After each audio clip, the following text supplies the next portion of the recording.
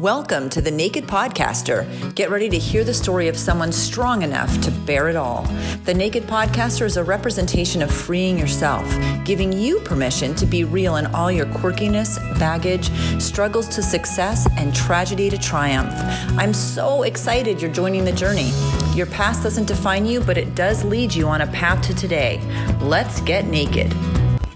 Hello and welcome to the Naked Podcaster. This is Jen Taylor and I am with Leslie Krongold. Leslie, how are you today? I'm doing well. How are you? I'm fantastic, and I know if you have a little bit of a cough, and it's no big deal. I don't care, and neither do the listeners. Thank you. Yes, I'm so excited about this. You have a podcast called Glass Half Full, and all of that information, of course, is going to be in the show notes. Tell me what you're doing right now and who you are. Well, I started the podcast about 3.5 years ago, and I like to think of it as an evolution of the support groups I facilitated in person, which I did I'm still doing them, but at a lesser degree, but I did it for about 20 years, and I just happened to have this opportunity to facilitate support groups for adults with neuromuscular disease shortly after I was diagnosed. And I looked at it as an opportunity to learn and educate the support groups. And that's what I did for a long time. And then I kind of couldn't do it anymore at that level. So I have a partner who's 10 years younger and is avidly listens to a lot of podcasts. And so I thought, okay, that's my next chapter. So I produce one about every 2 weeks. And the goal is really to introduce people who may have chronic health conditions, or caregivers, or just people who are, interested in health and wellness, to learn something positive that they can do to help themselves. And it really mirrors a lot of what I explore to help my condition, which has no cure or treatment. And we can go ahead and jump into that. I mean, take us back to whatever point you want and start describing the struggle. I love some of the connections and the information that I've read about you, so I'll make sure that we make some of those connections. But jump in with, even if it wasn't the chronic illness, if it was before that, some of the struggles that you've had. In my struggles, physically, I have to say, I'm very grateful for having pretty much 40 years of decent health, because there are people with my condition that have it a lot worse, and it impinges on their career, their quality of life. But I had a lot of GI problems when I was younger, a teenager, early college, and I learned a lot of, I experimented to mitigate those symptoms, mostly by gradually becoming a vegetarian and, eventually starting a yoga practice, which has helped me amazingly. But, emotionally, I probably had, it's hard to compare. There was a period where I was on antidepressants in my 20s. I had been a school teacher and I was laid off, and kind of set me on a downward spiral for a year, 2 years. But I bounced back. But I would say, more of my emotional issues during my teenage years were grappling with my sexual identity. I came out in high school, and, coming out is a lifelong process. But, I would say I am no longer troubled or find any difficulty in accepting my identity. I've been married to a woman for over 20 years, so I'm pretty content with all that. So for years, I've had a fine existence, and then I guess more of the challenge came when I was diagnosed in my mid-30s. Was that before or after your mom? So my mother was diagnosed with myotonic muscular dystrophy in probably 1990 in Florida, and I was out in California in 89. Excuse me. And no one knew what that was. I still don't know if she at that time knew it was genetic. I certainly wasn't told. And the internet, I guess it existed in some form then, but I probably wasn't on it. So I didn't search for it. But my mother had been sick a lot during my childhood and early years. She was a smoker, she was a drinker, and she had all kinds of GI, respiratory issues, et cetera, et cetera.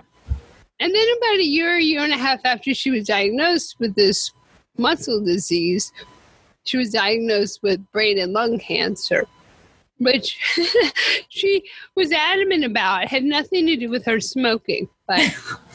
Of course not. Yeah. But she was in denial about a few things. So she passed away in early 92. And I wasn't diagnosed till, I think, 98. So, and I was only diagnosed because I guess at some point in 98, I realized I had some wrist issues. I had difficulty opening a car door. At my wrist would sort of freeze, and I couldn't release the grip. So I remembered she had talked about that, but it had been several years. And again, I had no understanding that it was genetic. So that I went to a GP, with that kind of symptom. They thought it was nutritional. They did blood tests. And then they referred me to a neurologist who shortly after diagnosed me with myotonic dystrophy. Was it a process to get that diagnosis, or did you make the connection about your mom by then? Because you're right, in the early 90s, there wasn't a whole lot of internet. I mean, even in the later 90s, we didn't have quite the level of information that we have now. So I'm guessing that still wasn't a tremendous part. Yeah, I remember talking with my dad and asking him at some point during this quote unquote diagnostic odyssey, what was the name of that thing Mom had, Yeah. Because we never said she died from that, but she had gone to University of Miami Medical School and was I think the subject in a research study. I remember she told me she had to stand, I guess, in shorts or some kind of gown, where her calf muscles were visible in front of medical students so they could see that one calf muscle was severely reduced, weakened. So he told me myotonic dystrophy. So I came with that information, I think, to the neurologist. Okay. And is that when you found out that it's genetic? Yeah. So at Kaiser Permanente, where I've been a member for many, many years here in Northern California, they so there's a test called EMG. It's a long term, but it's putting needles into your muscles and listening to activity. So that's kind of a preliminary diagnosis, because by 98, they had a blood test. So I was then, because of that EMG, the gatekeeper said, okay, you can have this expensive blood test. And that came back with DNA evidence that it was a genetic condition. And then I was sent to a genetic counselor who was part of the Kaiser Health team. And they have you bring in photos of your family members. And because of this disease, it affects smooth and skeletal muscles. There's a certain look that people develop in their adulthood that is, you don't even need to do a genetic test. People just have this look of myotonic dystrophy.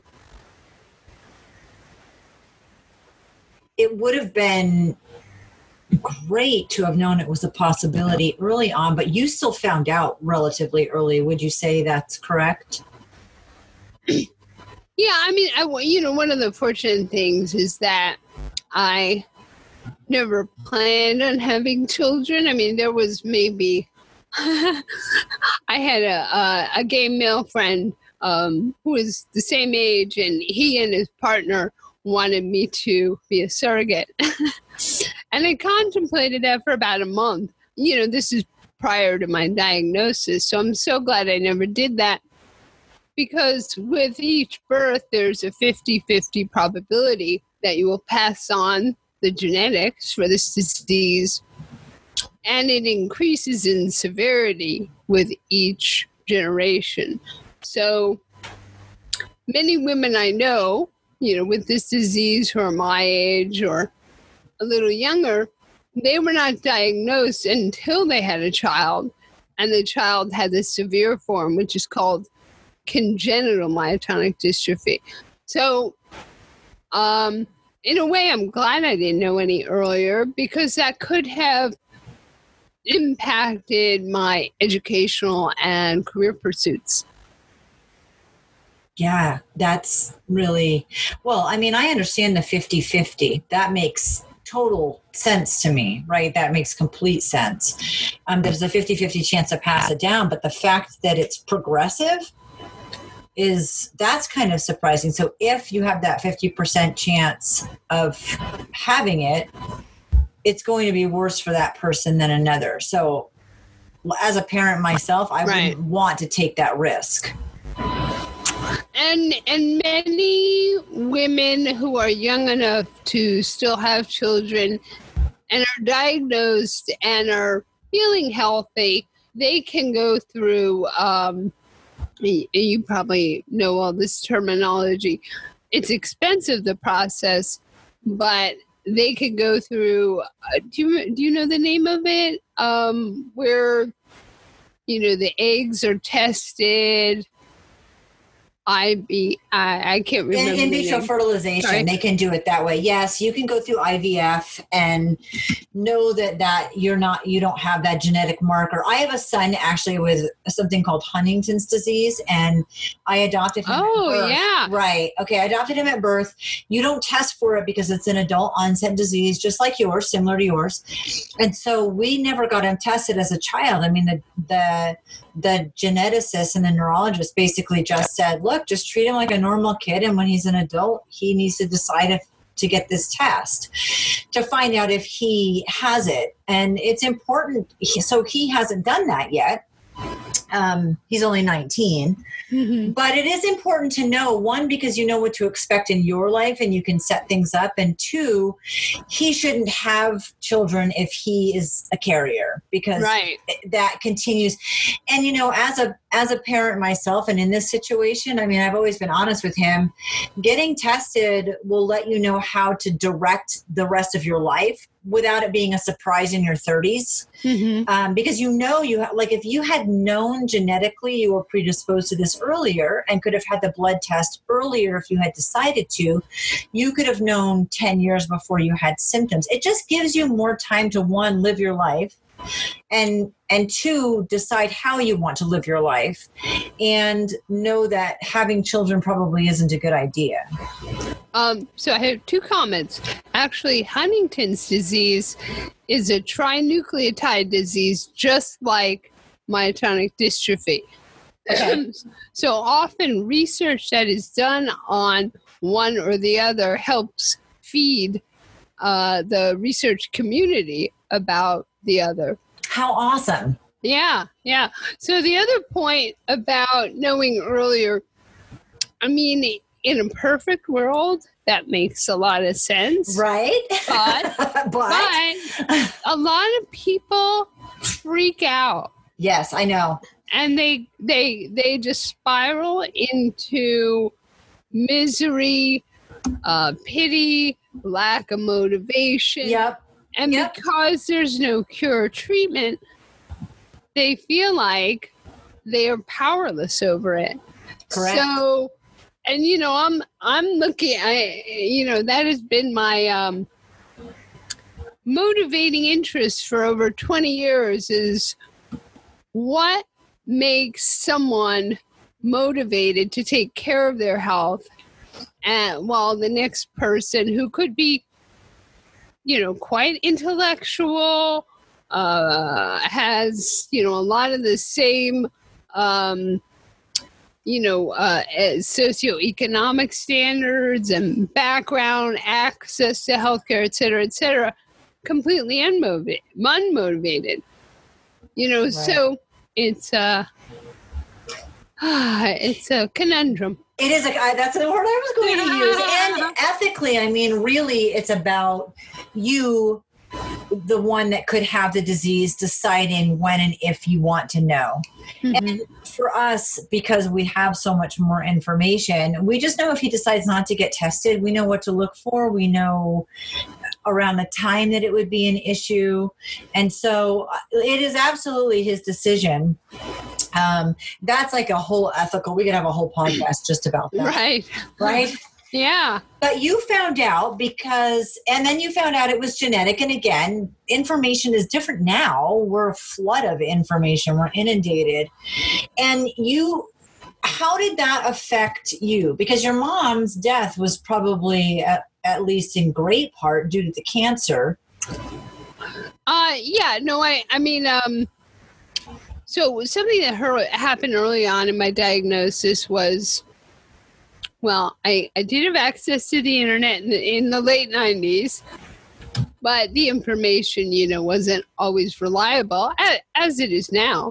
But I found a chart in some sort of medical research that had anticipated symptoms for adult onset, which is what my condition is called. And it's also included the estimated duration of one's life. And it had 48 to 55 years old. So, that was a staggering factoid to digest. But, and then my mother died at 55. So I'm now 57. And I'm just incredibly grateful because the odds are that the severity increases. So, ostensibly, I would have passed away before 55, which is when my mother died.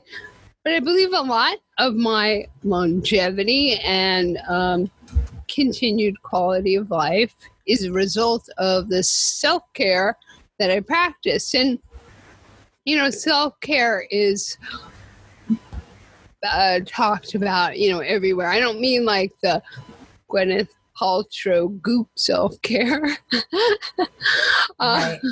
My self-care routines are a little more intense and customized to where my how the disease impacts my life. But I believe that my diet and exercise and attitudinal practices are, profound treatment for my condition.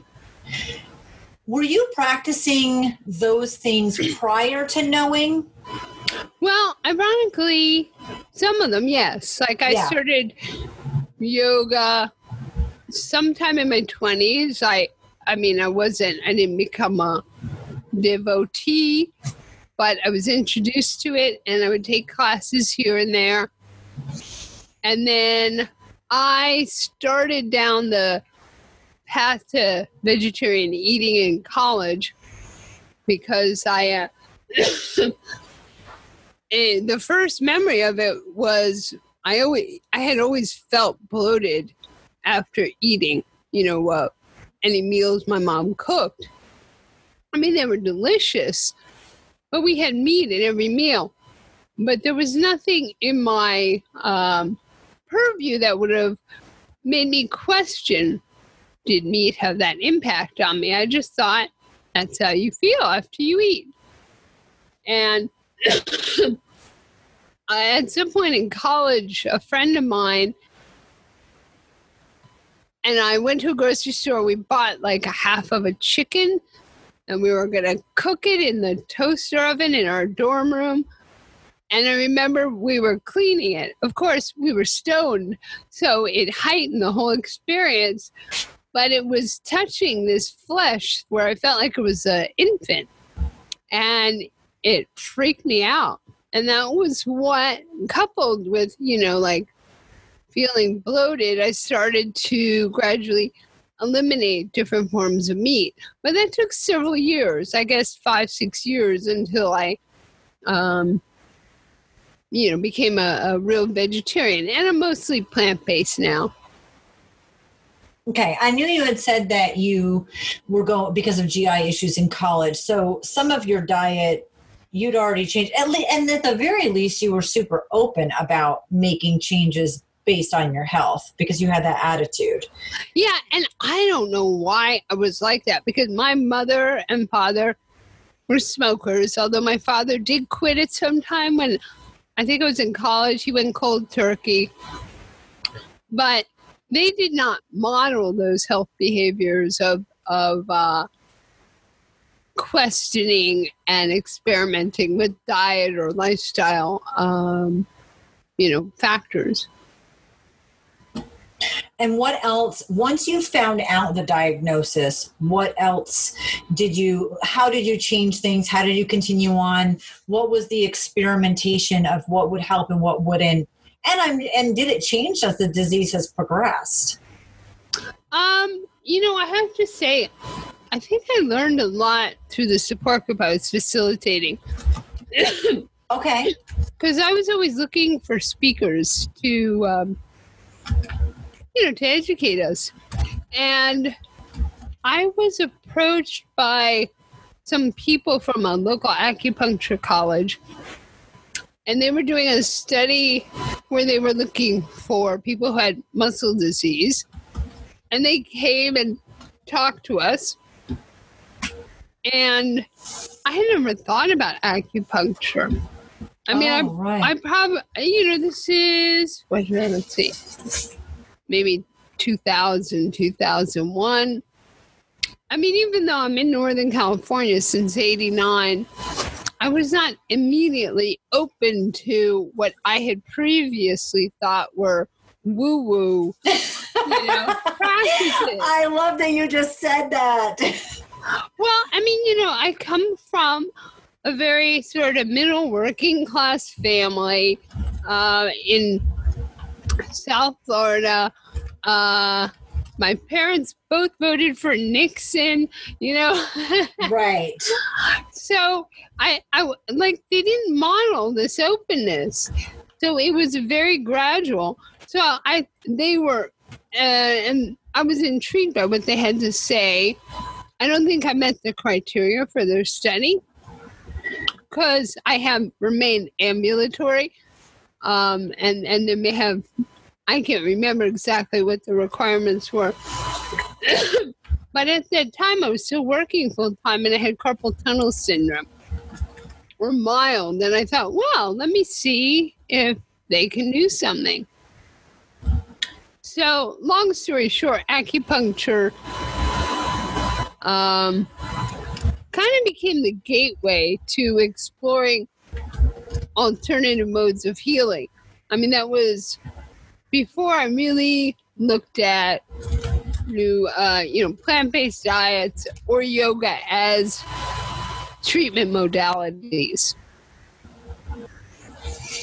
So the woo-woo stuff, what did you get into and how much did it help? Because I was right with you. I thought, that's ridiculous. And then I realized, no harm, no foul. It probably won't do anything to me that's not good. But if it works, then there you go. So what did acupuncture I love? So acupuncture. What? Just go ahead. What really worked for you?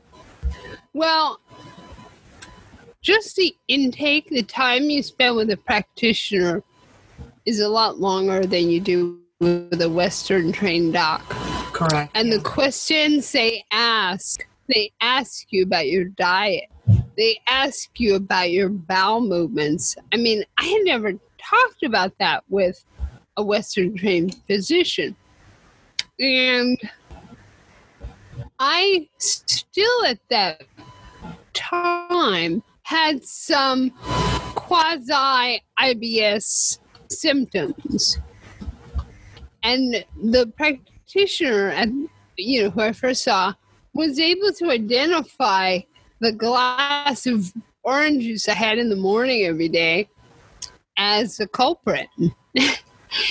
And I, through diet modifications, and I was already vegetarian at this point, I was able, and, I don't know, I'll be totally transparent. According to traditional Chinese medicine, one well-formed bowel movement a day is considered healthy. Well, I moved my bowels several times a day, and they were not always well-formed. Right. And so there's a problem there, maybe. Yeah. Since we're naked here, Jen, we are naked. We are. And, come on, we got an icon for poop. So, or emoticon. Anyhow, through acupuncture, I was able to change all that and really be much more intentional about the vegetarian food I was eating, because I never questioned what kind of oils is that restaurant using in the preparation of their food.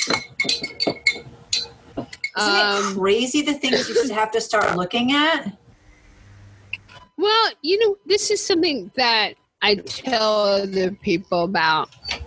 It's like a restaurant is a business. They want to make money. So if you're going to a restaurant to eat a lot of food for a cheap price, how do you think they're making that work for them? Yeah. They're using the lowest quality ingredients they have access to. So, I mean, that when you realize it's like a business model, it's like they're not out there with the motive of like, let me make you healthy. No. So as a vegetarian, you can eat a crappy diet, and not really achieve optimal health. So I learned a lot through acupuncture, and I also, helped my carpal tunnel. I just became more enlightened about energy medicine, and that took time. I'm reasonably educated, but there's some things that you need to hear over and over from different perspectives to get it. And I know that I felt my body was stagnant. I would be fatigued. It would impact my breathing. I'd breathe more shallow. It would impact my ability to speak. You could see the energy sucked out of my face. And I talked to a neurologist about that who knew my disease, and he looked at me like I was crazy. And he said, "Have you tried cognitive-based therapy?" So it wasn't until, acupuncture where I learned about qi, the energy that moves through your body. And I started to learn how to regulate my qi, where I started feeling better. When people talk about woo-woo, like my husband initially included in that. Now, it was for me too, energy work and stuff like that. There are two examples, especially with men. Most men know who Bruce Lee is and think he was great. Mm-hmm. And there's no way you can like him and think he was great and not believe in the power of your body and energy and how you can shift it. It's not possible.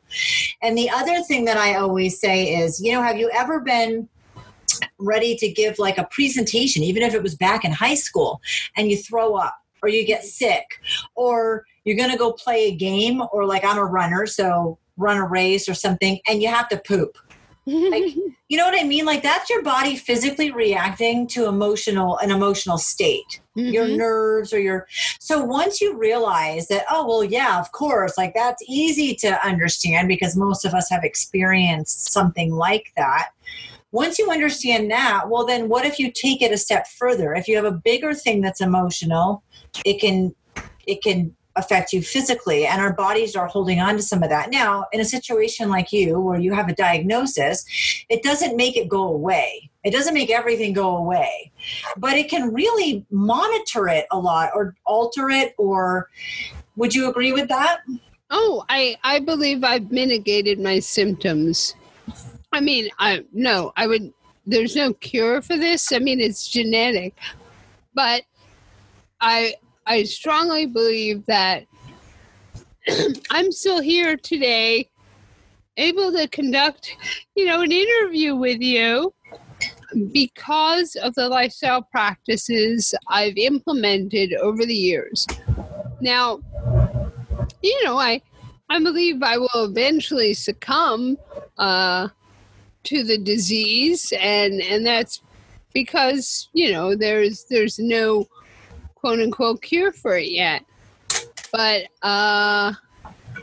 my goal is to empower people, with my disease and other chronic diseases, to really explore healthy, non-invasive ways to help control and mitigate the symptoms they live with. I love that. And I love your attitude on it. I mean, I've read more about you and things that you have discussed. And so a lot of it is attitude, and a lot of it is just doing the things that you can do. You're right about what's in things. You can say that you're eating vegetarian. We use an anti-inflammatory diet. Mm-hmm. And just because something's gluten-free, for example, doesn't mean that it's healthy. It means it doesn't have gluten. So like they can put a ton of sugar in it and crappy oil, and it would be better to just eat gluten. Mm-hmm. Right? And so you really have to advocate for yourself and learn a lot. But it's really interesting how much different and better you feel. So tell me about that. Or maybe not. I know that your disease progresses. So I guess the best way I can think to say it is over time, you would normally feel worse or have more symptoms, mm-hmm. but you've been able to slow that down through your diet and your woo-woo. Well, I have no idea, right? I mean, I'm just right. N of one, a sample of one. I did participate in a longitudinal study for my disease, and the physical therapist, so I saw her 3 times over 4 years, and she said that I maintain a range of motion in my legs and arms because of my yoga practice. Mm. So that was a that was nice to hear. But so this is a little tangential. I used to feel like, oh, you have to be a vegetarian or a vegan. And I no longer feel that way. I know not everybody wants to or believes in a plant-based diet. All I would add, or suggest is that know the source of the food you're eating. Avoid processed foods and meats. If you are eating fish or beef or chicken, understand how, where it came from. And, know that if you're going to a restaurant paying $8 for a steak, you're probably not getting, it might not be a prime cut. Yeah. And I don't know. Just be more mindful of food choices. Right. So I'm sorry, Jen. So your question was how. I was wondering how much you think it helped you with prolonging or slowing things down. And I understand you are just one, you are the whole case study. But generally in other people with the same diagnosis, you've got to be worlds ahead. I just know that in the last 6 months, I had 4 people with my disease die. Now, one was a young girl who had congenital, and I know her parents, and I'm sure she had access to all the best health and food, and it was just a product of the disease. Younger people don't live as long with this disease. Hers was a sudden death, a heart failure. 2 of the other people I was friends with, they were both about 5 years younger. One man in Switzerland was a smoker, and he ate meat. I met him. We traveled together a few times. He definitely didn't eat like I eat. And he was diagnosed in his mid-30s as well. The other woman was diagnosed a little younger than I was and had been in a wheelchair for many years, and perhaps may have not passed away if she'd been more knowledgeable about the symptom dysphagia, which is swallowing difficulty, which is a common symptom of people who have neurological conditions like Parkinson's, MS. And she was eating a sandwich and choked on it and went into a coma for 10 days and then died. And this is someone I've known for years through the support group. And my first thought is, what the hell was she doing eating a sandwich? I haven't eaten a sandwich in so many years. I've totally changed the consistency, the texture of my food because I am prone to coughing and choking. So, there's a change that has really nothing to do with being a vegetarian. It's just how I consume food. A lot of people eventually get a feeding tube, a PEG, and that's because often, they can't swallow, they can't chew. Anyhow, I'm going on a tangent because I do feel very strongly about people need to change their diet when they have symptoms of dysphagia. It's just insane.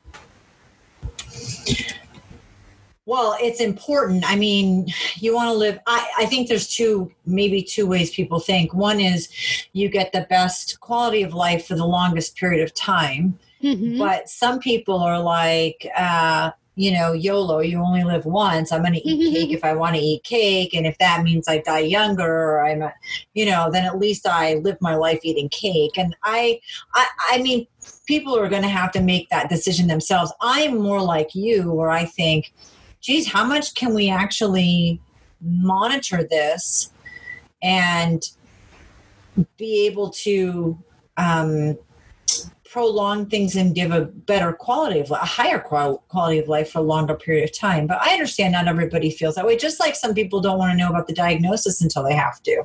Mm-hmm. So I'm just jumping to conclusions that you have lived a healthier, longer, better quality life because of the changes that you made.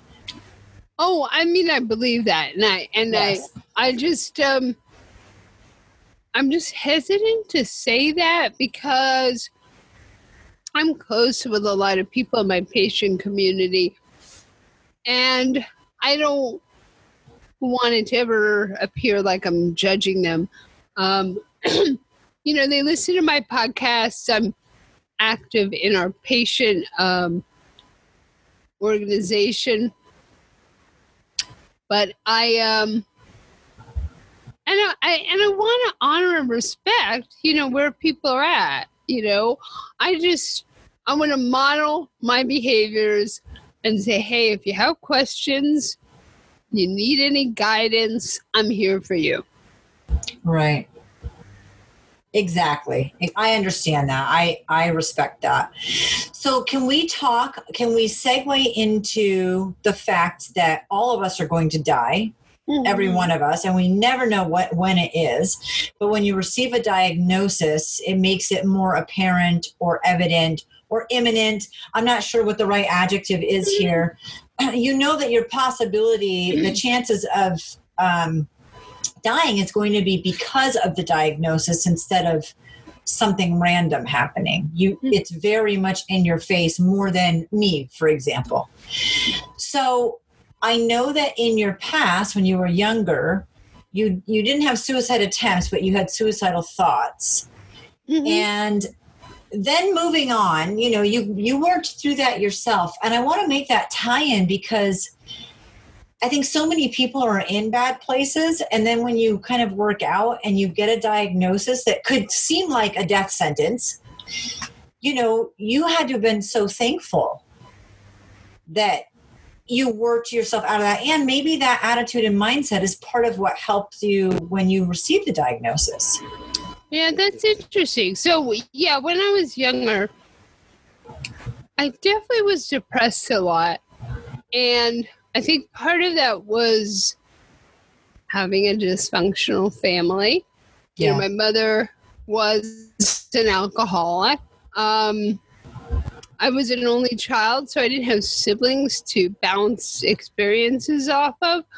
And although I had friends, I was instructed not to talk about family matters with friends.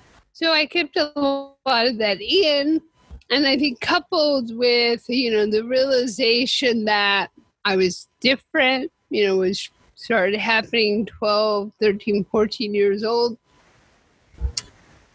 And, you didn't have LGBT organizations. Oh, yes. In the 70s, yes. You had Anita Bryant in Florida. And you had a lot of, scary imagery. So I think that was kind of what fostered this,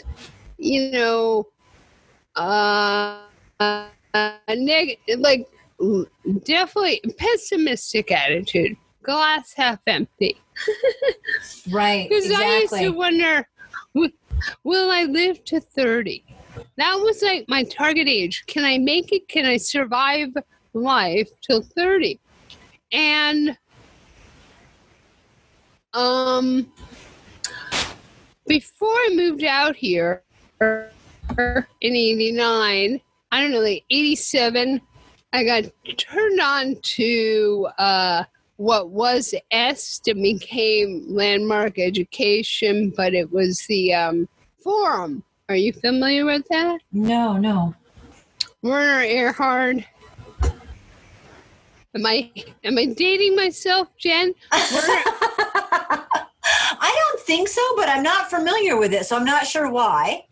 EST was what it was called.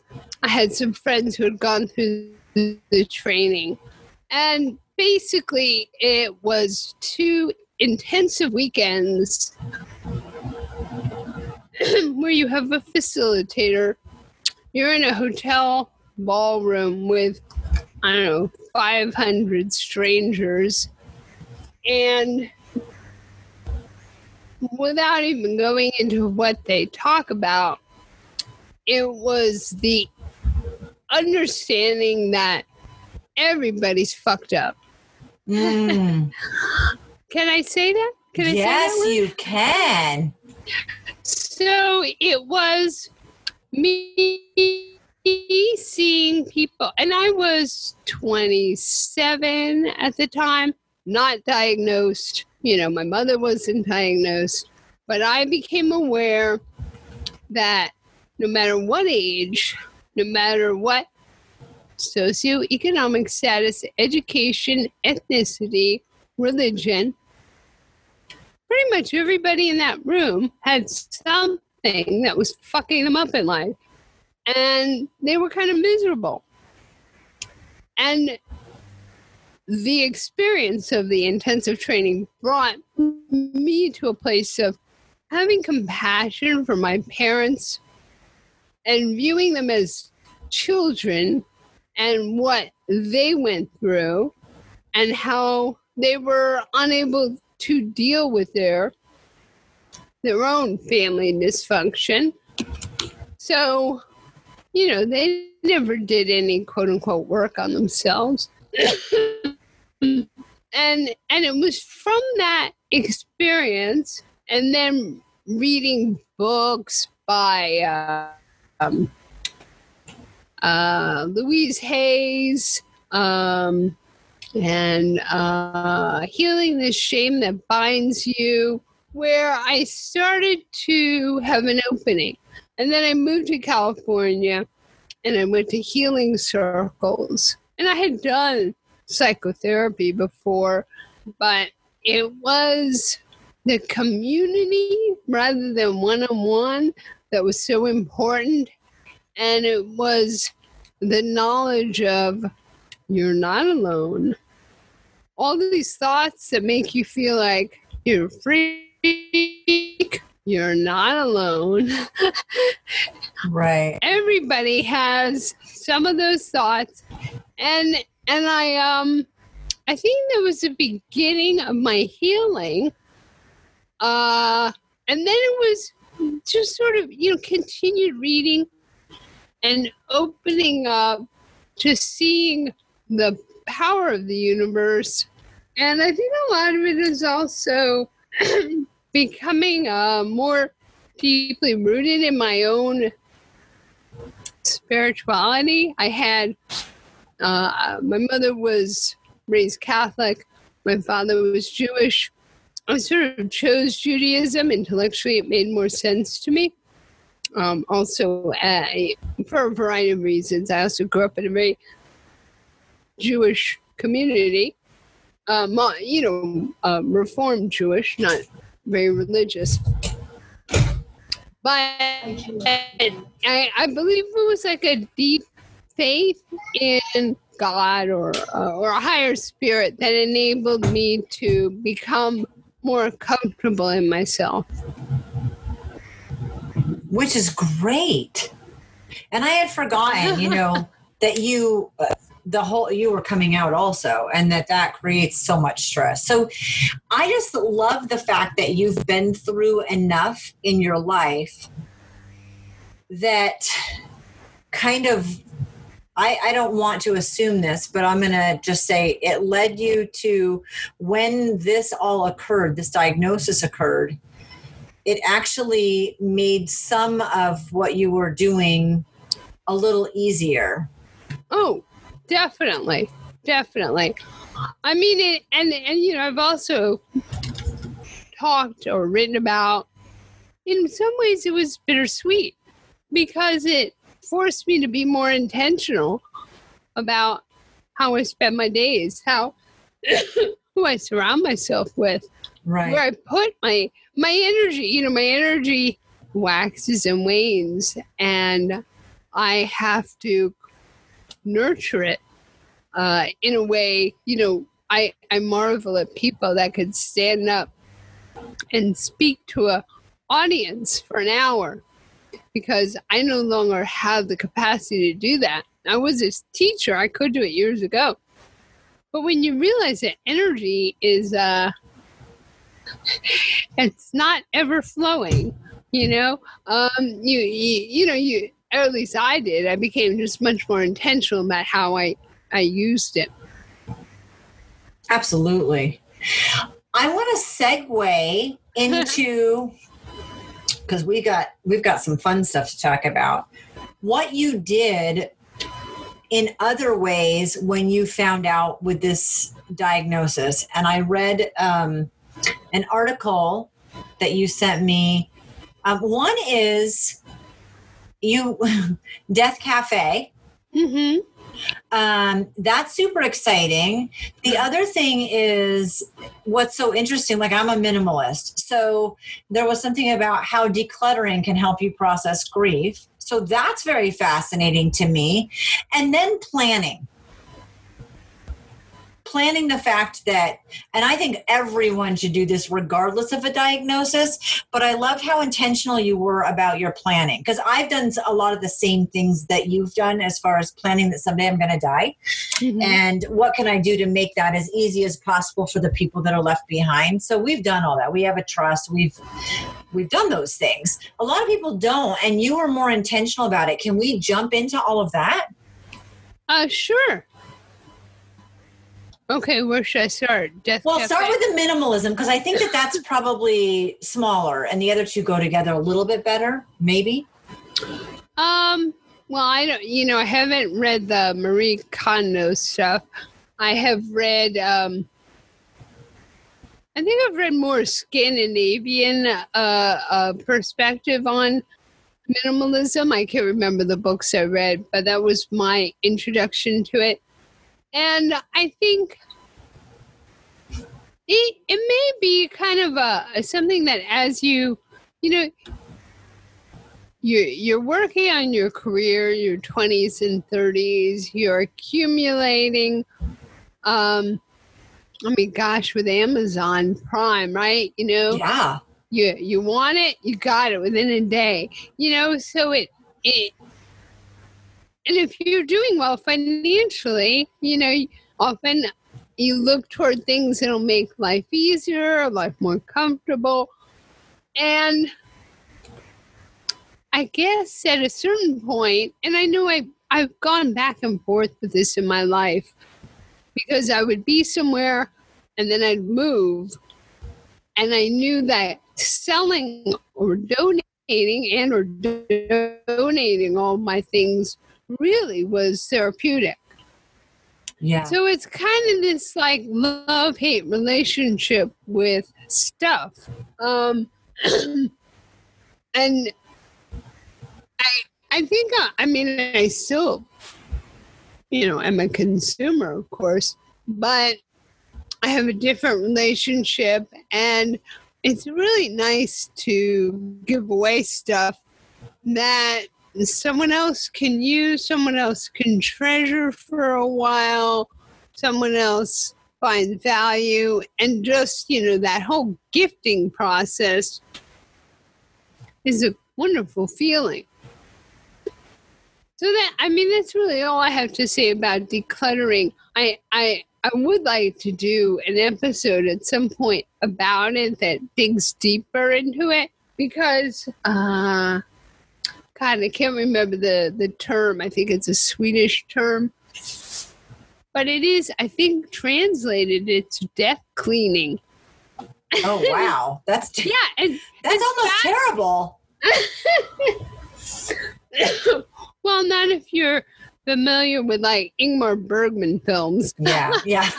I think that for me, minimalism started because we were so stressed, and just coming home and just everything. We were so stressed. And a lot of it was because of how much crap we had in our house. Mm-hmm. And so for me, it made such a huge difference in stress reduction. And I know some people do it for finances, which is great, or to leave a smaller footprint on the earth, which is great. It was all stress for us. And so it was interesting when I read this article that you shared with me, like, oh, what a great idea, because not only does it decrease stress, but like you're taking care of your stuff. And like with me, I don't have a lot of jewelry or anything, but when my kids turn 18, if there's something that I want them to have when I die, I give it to them at 18. I just give it to them, because there's no sense in me hanging on to something unless I'm using it very consistently. And there's no sense in me hanging on to something that they're just waiting for me to die to get it. And it's just sitting there until that happens. So I have just decided to be more intentional about what do I want to leave behind for the people that I love. And if it's something special, just do it now. Mm-hmm. So I guess I thought of that scenario as when I read this article, that yes, it reduces stress not to have a lot of stuff. And it kind of settles your affairs mm-hmm. without just easily. Mm-hmm. So. Yeah, no, I was involved in art. I did this Polaroid art transfers for years and kind of called myself an artist for a little while. And I haven't done it for about 10 years just because of the physicality involved. And it's only in the last year where I started going through all of these art supplies I've accumulated and realizing I'm never going to use them. So I've been giving them to the nieces and nephews in the family. Yeah. And doing like art projects around them and leaving all the, tools with them. So that's been a kind of nice process. Yeah, same thing. I just wondered how much of that you had done and how much it helped. But yeah, it's the same process. So tell me a little bit about Death Cafe, because that just doesn't sound good. And how you settled things. And I'd like to, I know with the podcast, you're paying it forward because you're still learning and teaching. And I love that you said that, because I think every experience in our lives we're learning from and we can potentially teach from. And you're doing that with intention. So I would love to know, kind of tie things up with how you've decided to settle your affairs, and then anything that you would want to pass on to people. Well, it's an ongoing learning experience, and I read a lot of books and articles about it.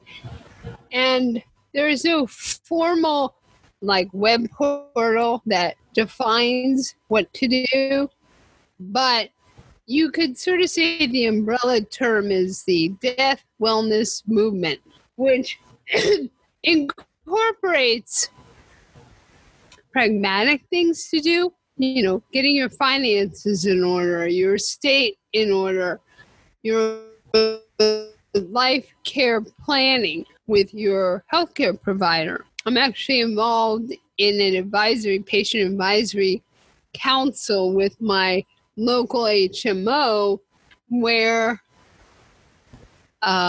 they seek our input as patients on this whole life care planning process. How does your physician speak to you about these issues of if you're in an accident and you cannot make decisions for yourself, who is the next in line to make the decisions and what do you want? So you have to go through these what if scenarios that are so hard for many people, because we do not want to accept our own mortality. That is very apparent. Especially when you have guys like Elon Musk and Larry Ellison putting tons of research into death-defying research. because they want to continue to live forever. Oh, yeah. But so the Death Cafe is something I'd read about, went to the internet, found my local Death Cafe and went to it a few times. And it's really like a meetup. You know, a lot of people are familiar with meetups. Yeah. But most of them are free. You go to some public location with a theme. And the Death Cafe is meant to engage people in conversations about death and have cake. And so I went to a couple. Ironically, it was held at a mortuary. They're not all held at, places that remind you about death. But it was very nice. There was a facilitator. Maybe 20, 30 people showed up. A lot of people were around my age. I certainly didn't feel like an anomaly when I went in. But pretty much, I was the only one who was talking about my own death. Everybody else was talking about the death of a parent, a grandparent, or some family member close to them, where they were, 20, 30 years at minimum, away from that age. So I like the concept, but personally, I didn't get a lot out of it. Okay. Yeah. Well, that's kind of what I was wondering. Yeah. And it's hard. I mean, so what I have found, are books now, and it's a younger generation of people who are kind of leading the edge on the death wellness movement. And there's an annual conference called End Well that is held here in San Francisco. And the woman who started is a physician, and she has engaged a lot of people, and it's an ever-expanding community of people to talk about mortality. And a lot of them are palliative care doctors or hospice workers, but you have designers, musicians. At this year's conference, there's a country, I can't remember it. It's Garth Brooks or somebody like that is going to be there. So it's really exploded, and it's people talking about death. Well, I don't know if everyone knows this, but it is something that's going to happen at some point. And when that happens, you might want to be prepared for it. That's why I said we have all of that set up. And it was very important to me to not leave people behind. I think when you are diagnosed with something that makes that much more in your face, then you're forced to deal with it a little bit more quickly, or maybe it's more in your mind, but it's not anything. We should all be doing it. So I just thought that was interesting, that information, the Death Cafe. I was like, wow, I didn't have any idea any of that existed. So well, I bet there's one near you. I bet there. You know what? I could look it up. So to end our time together, which has been fantastic, what would you recommend to people? Is there anything that you would say to people who are struggling, other than to find your podcast, because that's a huge way that they can learn. And all of that information, all of your information will be included. But is there anything? Do you have like a pearl for us that you would share with people? Well, gosh, I would say that the most miserable people I met in life do not have a chronic health condition, which, that makes me think about gratitude. That and it sounds so hackneyed and trite, but if you can cultivate a sense of gratitude, and there are all different ways to do that, and live in the here and now. So when you're experiencing some kind of physical, emotional, spiritual crisis, you can sit there and go within and realize in that moment you are breathing, you are able to breathe, and practice some deep inhalation and deep exhalation, and remember what you're grateful for. Tap into that. I think that's a start of healing. Thank you for taking the time to get naked with us. If you'd like to bear it all with me, get in touch. Your story is unique and valuable. Let's show it off.